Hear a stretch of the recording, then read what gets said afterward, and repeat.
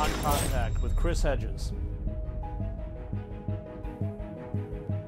Welcome to On Contact. Today we discuss the decline of the American empire with historian Alfred McCoy. That the United States might not win. So we're faced with a very different world. Our intelligence community says our power is fading, and a top think tank is saying if it comes to a military crunch, we could lose. The American empire is in irrevocable decline. The incessant and futile warfare, especially in the Middle East, has swollen the country's deficits and seen the country's infrastructure slip, neglected, and underfunded into decay. Global trade agreements have decimated the country's manufacturing base and left the working class in poverty. Strategic alliances, including with NATO, are weak or broken. Old allies in Europe, Latin America, Asia, and Africa are asserting their independence from Washington. In April 2015, the Department of Agriculture predicted that the U.S. economy would grow by nearly 50% over the next 15 years, while China's would expand by 300%, equaling or surpassing America's around 2030. In June, the Defense Department issued a sober report titled On Risk Assessment in a Post-Primacy World, finding that the U.S. military no longer enjoys an unassailable position versus state competitors, and it can no longer automatically generate consistent and sustained local military superiority. Add to these factors climate change, the decline of technological innovation, and the shattering of the myth of America as a beacon of democracy and liberty to the rest of the world, and a virulent right-wing populism that threatens to trigger domestic racial violence and social unrest, and you have a witch's brew that could see the American empire collapse almost overnight. On Contact with Chris Hedges. I'm joined today by Alfred McCoy, who holds the Harrington Chair in History at the University of Wisconsin-Madison. His research has been focused on the emergence of the modern Philippines, the netherworld of covert operations, and the history of modern empires. The CIA attempted to block the publication of his first book, The Politics of Heroin in Southeast Asia. He is also the author of Policing America's Empire, the United States and the Philippines, and the Rise of the Surveillance State. His latest book is In the Shadows of the American Century, The Rise and Decline of U.S. Global Power. I want to begin, as you do in your book, wonderful book, with Halford Mackinder and why he's so important in terms of explaining our past, and I think you would argue explaining the 3 or 4 decades that are to come. Sure. In a very cold winter's night in January 1904 in London, Sir Halford Mackinder gave a single lecture before the Royal Geographical Society entitled The World Island, the Geographical Pivot of History. And what he said was several things. First of all, he said that Europe, Asia, and Africa were not 3 separate continents, but when you tilted the globe a certain way, what you saw was a unitary landmass. And he said that the control over this landmass was central to the rise and fall of empires. So in the 16th century, the Europeans had learned how to sail around that landmass. That gave them a strategic advantage over the landsmen, the great hordes, the Mongols, the Manchus, the Turks, the Arabs, that had pounded at the gates of Europe. And that dominion led to the rise of the European empires. And then he said, the world is changing. And what he was referring to in 1904, of course, was the Trans-Siberian Railway. The first railroad was crawling its way across the Eurasian landmass, actually unifying what were really a single landmass, although long seen as 2 separate continents just by distance, and was crawling its way to Vladivostok. And Halford Mackinder said that now we would see the first power that managed to mobilize the resources from the great heartland of the world island, basically central Russia, and the steppes, the Gobi Desert, and all the rest.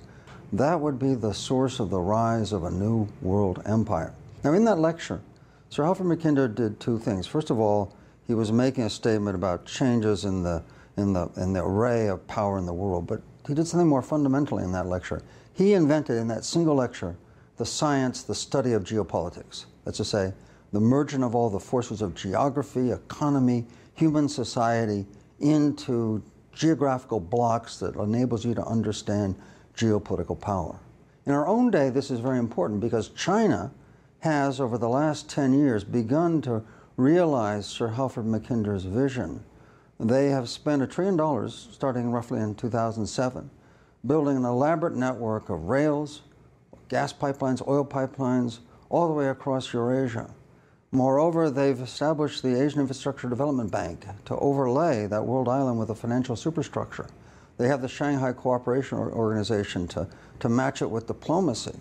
And then with this sort of geographical substrate of Chinese power, that if that infrastructure works, it will naturally draw global commerce, trade, development, finance towards China. China will become the epicenter of this world island. And at the same time, of course, and much of your book is really dealing with this, we are watching the decline of the American empire.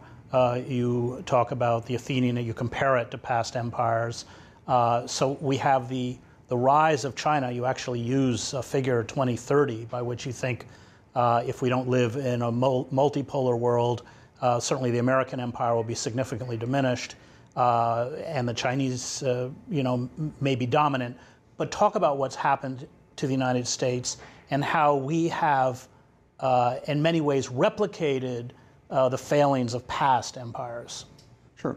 Well, another very well-known British imperial historian, John Darwin of Oxford University, wrote a book in which he described 1,000 years of imperial contestation, wars, on the Eurasian landmass. And he says in this book, the United States became the most prosperous, the most powerful empire in the history of the world because it was the first empire to control what he called the axial ends of Eurasia. Okay? And what he's referring to is this. At the end of World War II, the United States formed the NATO alliance, and we got one axial end in the West. And then along the Pacific littoral, a chain of islands running from Japan through South Korea, the Philippines, to Australia, through 4 mutual defense pacts, we got another axial end. And then we link these axial ends of the Eurasian landmass with veritable circles of steel, starting with mutual defense pacts, the NATO alliance, the Southeast Asia Treaty Organization. Then we had Navy fleets, the 6th Fleet in the Mediterranean, the 7th Fleet in the Pacific, and then later the 5th Fleet in the Persian Gulf at Bahrain. And most recently, over the last 10 years, we've laid down the last circle of steel linking these 2 great axial points, 60 drone bases stretching from Sicily to Guam.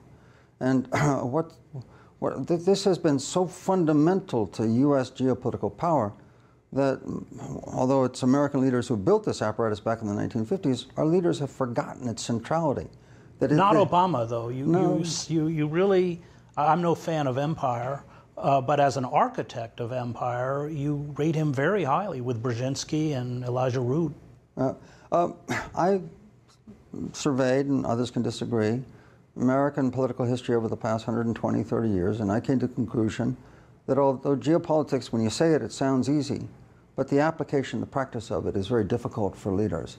And Obama is one of 3 American leaders who really understood geopolitics. And he came up with a bold geopolitical vision, completely unappreciated, for stopping the Chinese challenge. And his was a very simple 2-part strategy.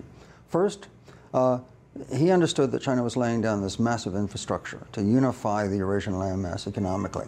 So he came up with a bold countervailing strategy in 2 trade pacts, the Trans-Pacific Partnership, which linked a dozen nations who control 40% of world trade. And then he had another trade pact, the Transatlantic Trade and Investment Partnership, that was going to capture another 20% of world trade in Western Europe. And through these 2 trade pacts, he would drain the lifeblood of commerce out of that world island, away from China, across the Atlantic, across the Pacific to the United States. And the other part he realized, too, was he argued that with the boom of fracking in the United States, that we no longer needed Middle Eastern oil, our strategic interests there were no longer significant. He began pulling surplus forces out of the Middle East, transferring to rebuild America's position at that axial end of the Eurasian. But you argue in the book that he just couldn't escape from that quagmire, that much of these bases, as I think is a Darwin in Australia, are mostly symbolic. The relationship with the Philippines has declined significantly. And then most importantly, you write about these trade pacts designed, you say, to supersede the sovereign authority of courts and legislatures, the TTP and TTIP became symbols of a globalization gone too far. Obama's promotion of these treaties coincided with a growing nativist reaction to globalization across Europe. An increasing number of voters supported hyper-nationalist parties that included, and you list them. And so, like Brzezinski, there were unforeseen consequences. Of course, he was trying to bring down the Soviet Empire by expanding Islamic jihadism in Central Asia. There are unforeseen consequences that really managed to neuter this effort, didn't it? Indeed. That's the tragedy, if you will, of these geopolitical geniuses. In the kind of ether of geopolitics, where they abstract human society to these kind of counters and they play the board like a risk game, okay? They forget about the complex human equation. So in Brzezinski's case, it was a brilliant geopolitical move. Brzezinski, by the way, is a self-conscious student of Mackinder. He writes about Mackinder, he applies Mackinder. And his was a bold geopolitical move. What he did was he used radical Islam, drove it like a knife, like a wedge into the heart of the world island, Soviet Central Asia. And then he sheared away Eastern Europe, liberated the Eastern Europe. By weakening the Soviet Empire. Exactly. It was a bold geopolitical strike through Soviet Central Asia, okay, and 3,000 miles to the west, you liberate Eastern Europe. And he was asked in an interview in a French publication in the 1990s, what about Osama bin Laden? What about Islamic terrorism? And he said, and it's wonderfully well, he said, look, what is more important in the history of the world? The liberation of Eastern Europe or a few stirred up Muslims? We'll come back to that. When we come back, we'll hear more from Professor Alfred McCoy.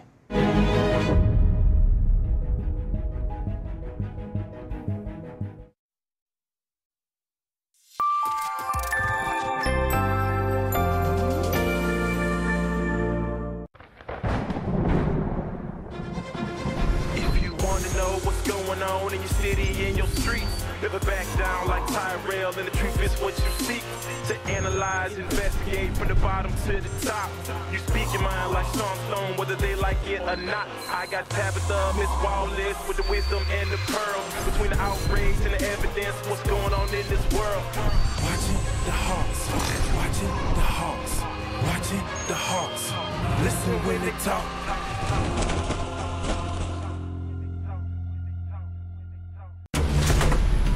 I'm a trial lawyer. I've spent countless hours poring through documents that tell the story about the ugliest side of corporate America. Corporate media refuses to talk about these issues. The conduct by this company was deplorable. I'm going to paint a clear picture about how disturbing, how corrupt corporate conduct has become in modern America. These are stories that no one else can tell. I'm Mike Papantonio, host of America's Lawyer. Question more. Hey guys, I made a professional-ish PowerPoint to show you how RT America fits into the greater media landscape. RT is not alt-left or alt-right, but we are a solid alternative to the bullshit.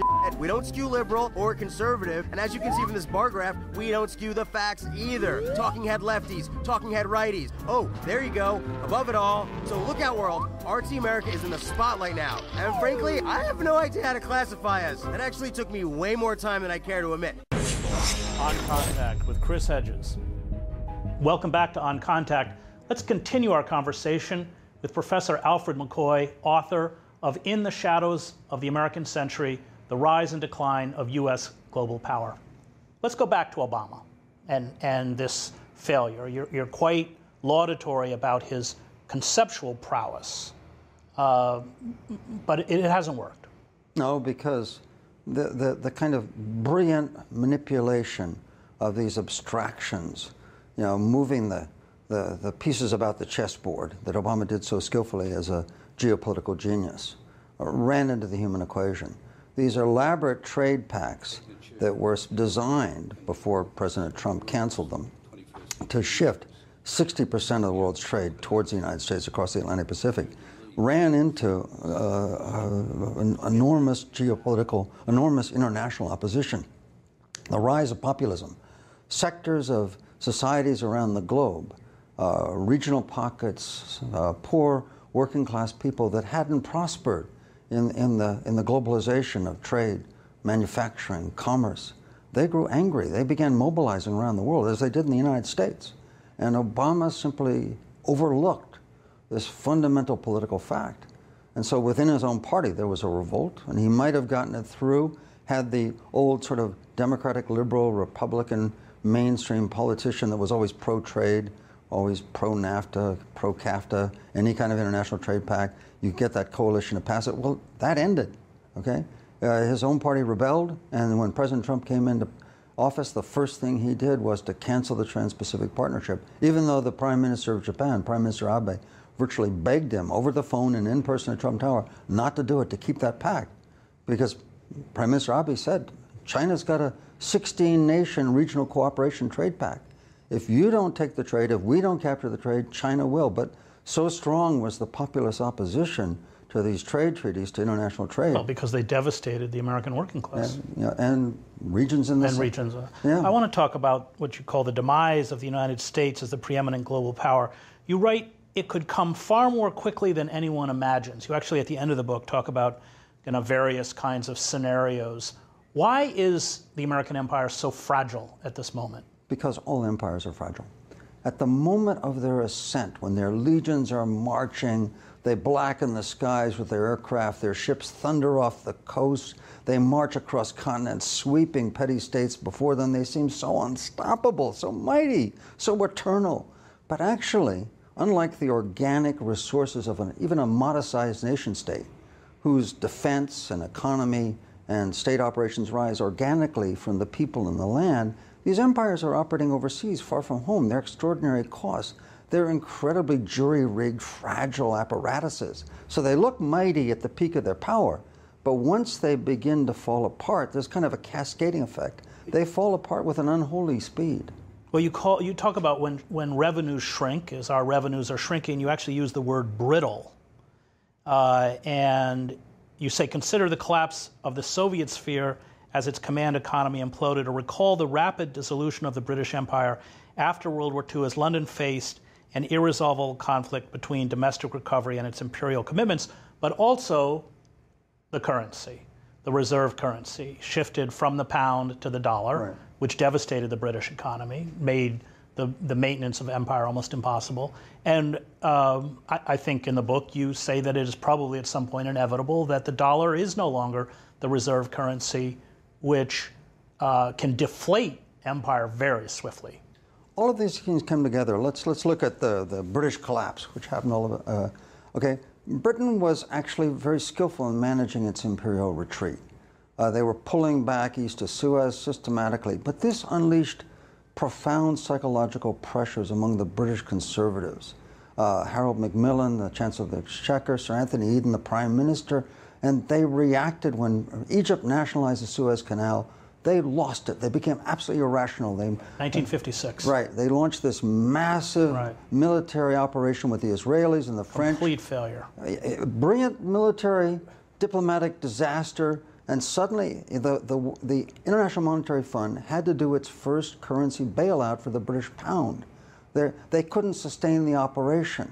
The pound was collapsing. They'd alienated the United States. They concealed the entire operation from the Eisenhower administration. Their closest ally was angry with them. And suddenly, in one, what's called a micro-military operation, Britain, which had a good economy, which had considerable national prestige, had much of its empire in place, had preserved its key investments in that empire, suddenly it was the mighty lion was kind of like a toothless circus tiger that would jump whenever America cracked the whip. Okay, and so... What was Eisenhower forced them to withdraw? Forced them to withdraw, and the IMF had to bail out the pound, and the Britain... And you liken that moment in history to what you call George W. Bush's rash invasion of Iraq.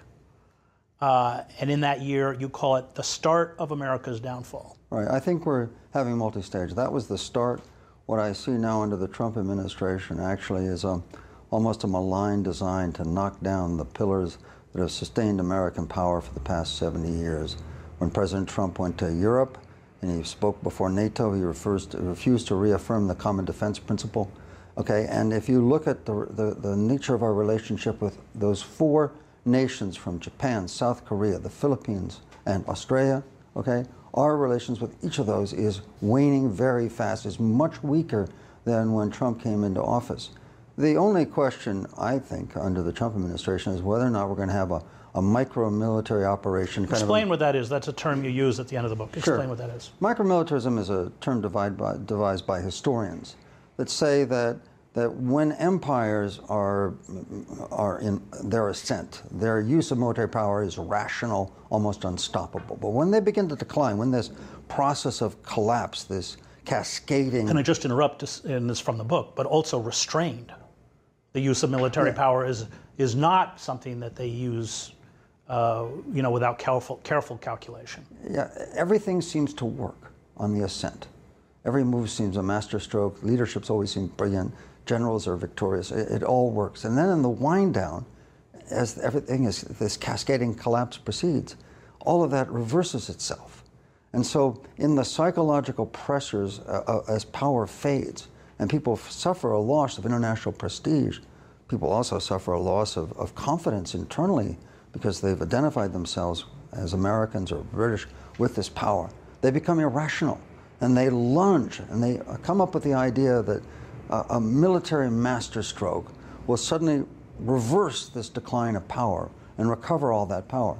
I think the George W. Bush administration's plunge in the Middle East in the Iraq War was a classic instance of micromilitarism. We'll only be able to understand the full impact of that a decade or two from now. But I think in retrospect, we'll look back and see. You make an interesting point. You say that every sustainable modern empire has had some source of universal appeal for its foreign subjects. Spain offered Christianity, Britain, free markets and fair play, the United States, democracy, human rights, and the rule of law.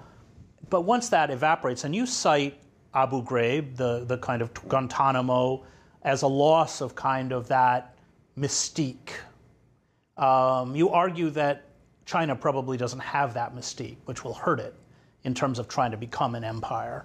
Why is that important?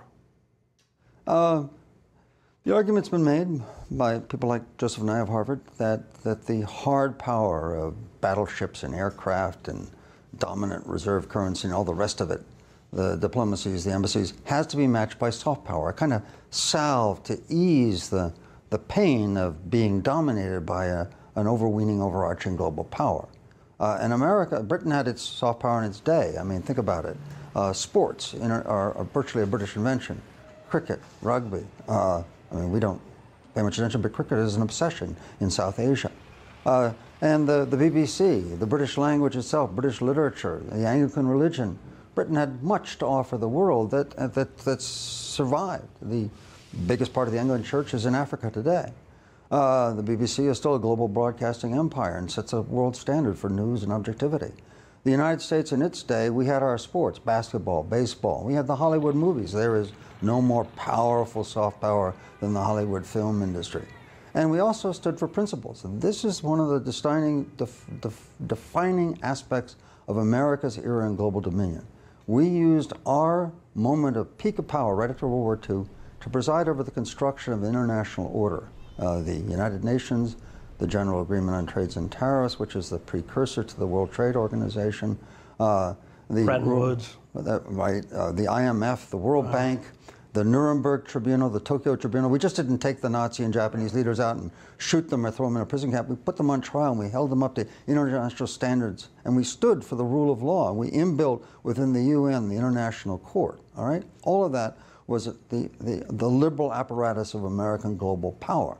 And that's been part of the reason we're so strong. Because although much of it, as you point out, was very hypocritical in terms you write a lot about the covert operations that overthrew democratically elected governments in Iran and Guatemala. But we just have a couple minutes, so I want to end, which is the last part of your book. You talk about the way things could unravel. And let's just end by your projection, and you actually use the year 2030. By which you think it's terminal? Well, first of all, in the National Intelligence Council, which is the supreme analytic body of the United States, does future projections. And they did one in 2012 that said there's an historic shift taking place. The world economy, for the first time since 1750, is shifting from the West, as to say Europe and the United States, to the East. And this means that the United States, even its military power, will no longer guarantee its predominance. Just last year, the RAND Corporation, which is probably the best connected think tank in Washington, D.C., they're based in Santa Monica, California, of course, they did a study called War with China, and they came to a conclusion after arraying all the variables that the United States might not win. So we're faced with a very different world. Our intelligence community says our power is fading, and a top think tank is saying if it comes to a military crunch, we could lose. Now, this means a number of possibilities. First of all, one is the micromilitarism. We plunge into some place. Could be right. Korea. We overplay our hand, and we show that our anti-missile missiles can't knock out the North Korean missiles. Suddenly, Japan, South Korea turn away from us. Something like that. It could be a confrontation in the South China Sea with the Chinese Navy. We think we might win. They beat us at the game, something small.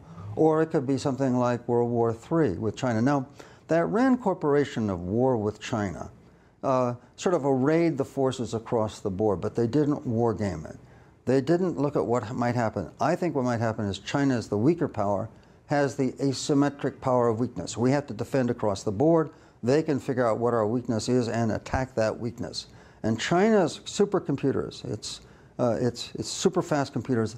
They have more of them, and they're faster than America's computers. This means that they can crack codes faster than we can counter their codes. So I see a war with China, computers, satellite warfare, space warfare, aerospace warfare, that China may well win. Great, thank you. That was Professor Alfred McCoy, author of In the Shadows of the American Century, The Rise and Decline of U.S. Global Power. We focus our frustrations, collective humiliation, and anger at a time of imperial decline on the symptoms of decay, not the systematic causes of decay. We rail against Muslims, immigrants, the threat to gun ownership, abortion, or a myriad of other social or tangential issues that mask the darker reality before us. The good, unionized jobs are not coming back. Wages will continue to stagnate or decline. Our infrastructure, including our system of public education, will slip ever deeper into obsolescence. We can no longer afford to maintain our empire.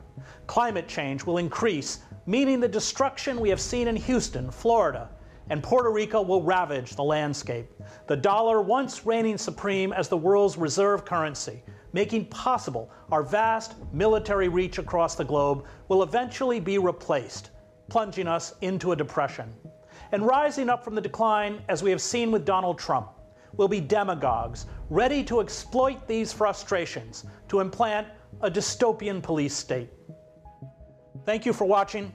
You can find us on rt.com/oncontact. I'll see you next week.